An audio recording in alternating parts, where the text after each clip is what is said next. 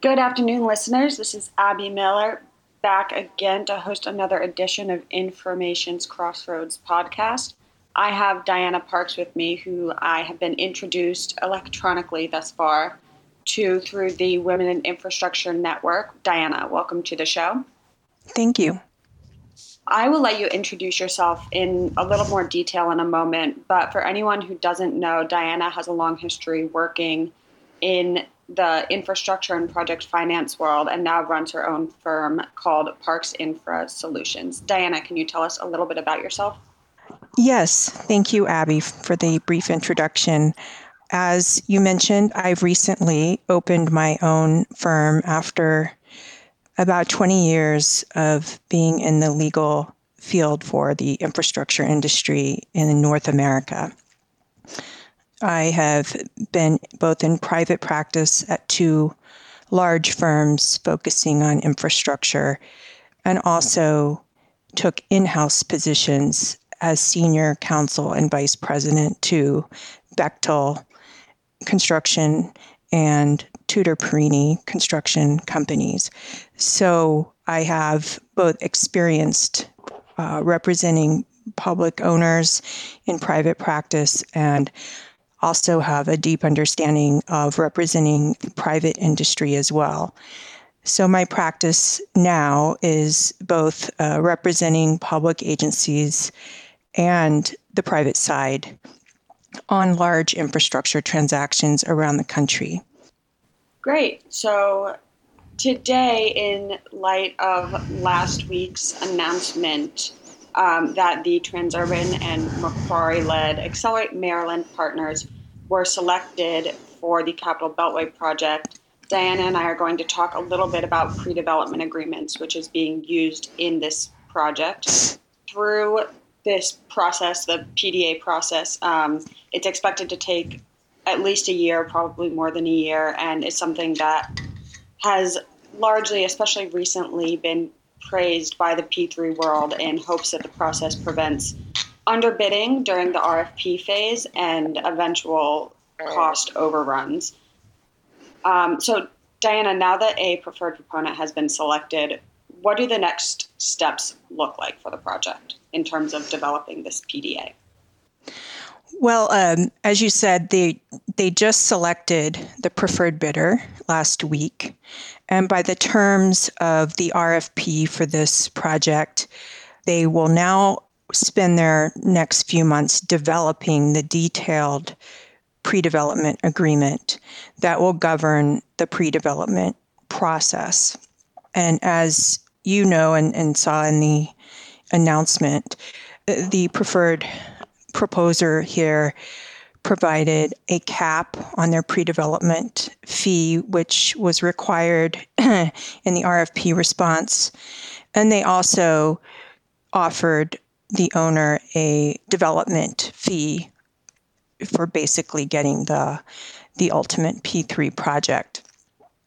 So while the bids and the proposals that came in on the RFP for this provided quite a bit of detail as to what services and mechanisms the bidder would utilize if they were selected as the PDA partner. There's still a lot of work to be done in developing the detailed agreement. And from what I understand from the RFP and the news releases on this, the PDA is expected to go to the board for approval in April of this year. And then the PDA process, the actual services that will be performed under the PDA, will be done in concert with the stakeholders over the next year to develop the actual design of the project and the best build alternative based on the environmental approvals, and working closely with the multiple stakeholders involved in making the ultimate decision as to what this project will ultimately be. So, Diana, you talked about some of the different stakeholders or how a lot of different stakeholders will be involved throughout the PDA process.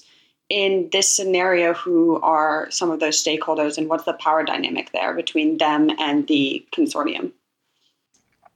Very good question. In this particular project, you have Maryland DOT, Maryland State Highway Authority, and Maryland Transportation Authority, along with the required approval of the Board of Public Works.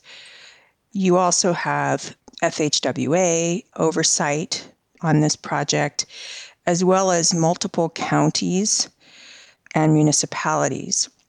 So that is quite a complex spaghetti bowl of public stakeholders that all have different interests and different goals, so to speak. Maryland DOT, their interests and goals are to make sure the project is safely built and built in a reasonably time-efficient, cost-effective manner. And as I understand it, the Maryland Transit Authority or Transportation Authority has to sign off on the mechanism of setting the toll rates.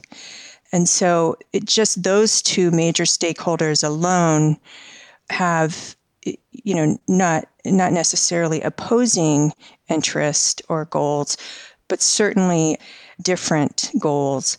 And in working with multiple agencies on other managed toll lanes before, not necessarily a PDA, but just negotiating a straight concession agreement with proposed teams, when you're working with a tolling authority and the authority that's going to own the roads, in my experience, there is a lot of times diverging views. And so having the PDA partner at the table to have those candid discussions and developing with all the stakeholders and their various interests and addressing those in advance of putting together the actual commercial terms that will govern the ultimate concession agreement, the 50-year concession agreement, will be very helpful.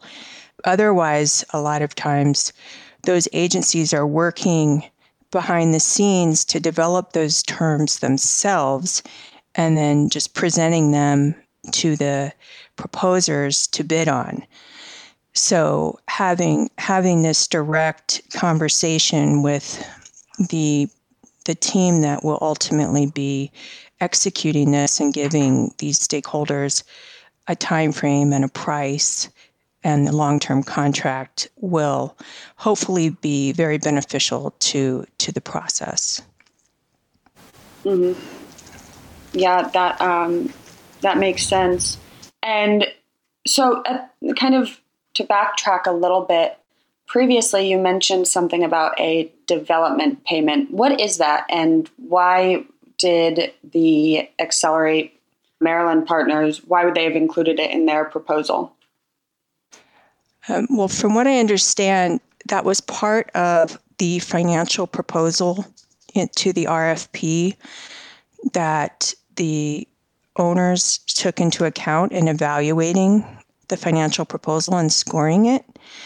And it was basically the willingness of the proposer to pay a development fee for the rights to the concession agreement. I did not see what, if any, the development fee the other proposers offered. But from what I understand from the news release, the selected preferred proposer offered quite a generous development fee to the stakeholders. And that development fee presumably will be paid if they actually sign the 50-year concession agreement and are awarded that. And that would be expected, from what I understand, in late 2022. Right.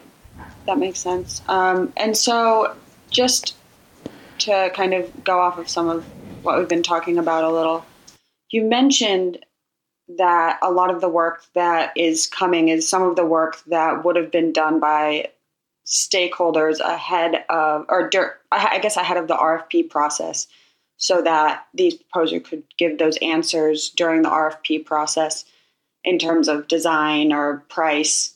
What, other than prior experiences, would these proposers be including in their technical and price proposals, since so much work still has to be done?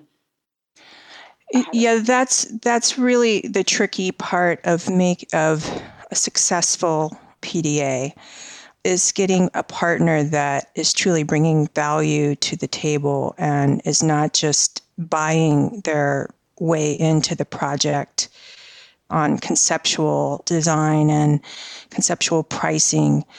I thought this RFP was drafted extremely well for a PDA, and I think they came up with a lot of very specific asks of the teams so that they could get a sense of each team's experience in PDAs, their local experience, their experience with tolling authorities and setting tolls. And it also went so far as to require the proposals to include a detailed vision, so to speak, in the proposals as to how each team would approach competitive bids to, in the long-term concession agreement and in the design, finance, and construct, as well as the O&M.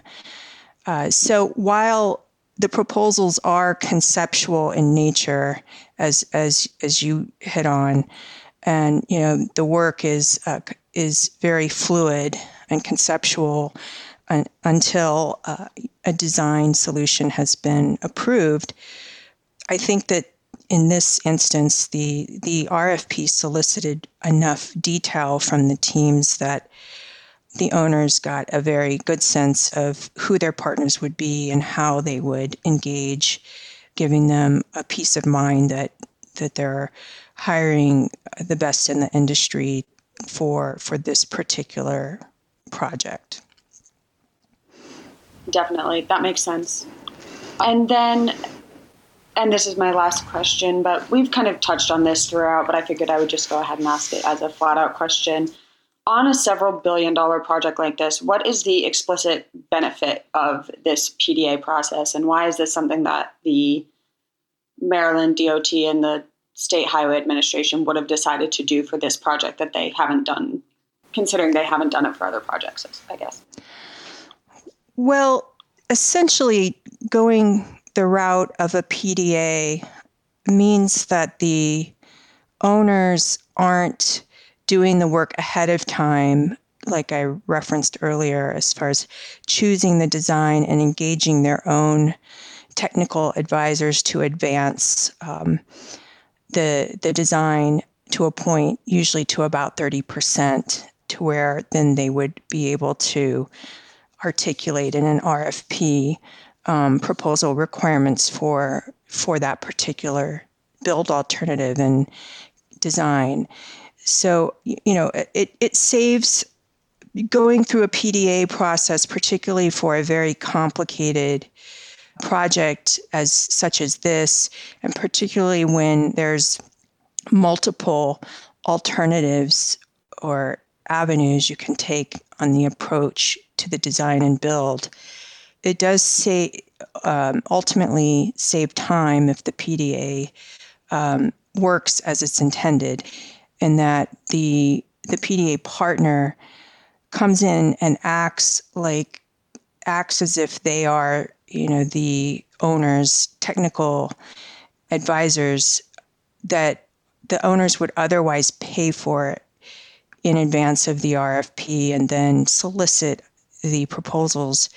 So it saves a step and some time, and typically the owner saves money, significant money, in what it would otherwise pay a technical advisor on its side to develop these design alternatives and ideas and develop the technical provisions in the RFP. The PDA partner is essentially coming in and doing that in concert with the owner for the award of getting the ultimate project. So it helps the owner in upfront costs, and it also helps, the private side really likes PDAs because they don't have to put a hard competitive bid in. They they win the project on basically what they can offer for reduced or essentially free services to get the ultimate project. Definitely, that makes sense. Well, thank you so much, Diana, for joining us today and having this conversation with me. I think it'll be definitely very interesting over the next year, maybe more, to watch the PDA process unfold, I guess, at least in terms of how much we're clued into it. And I hope everyone listening enjoyed. Bye.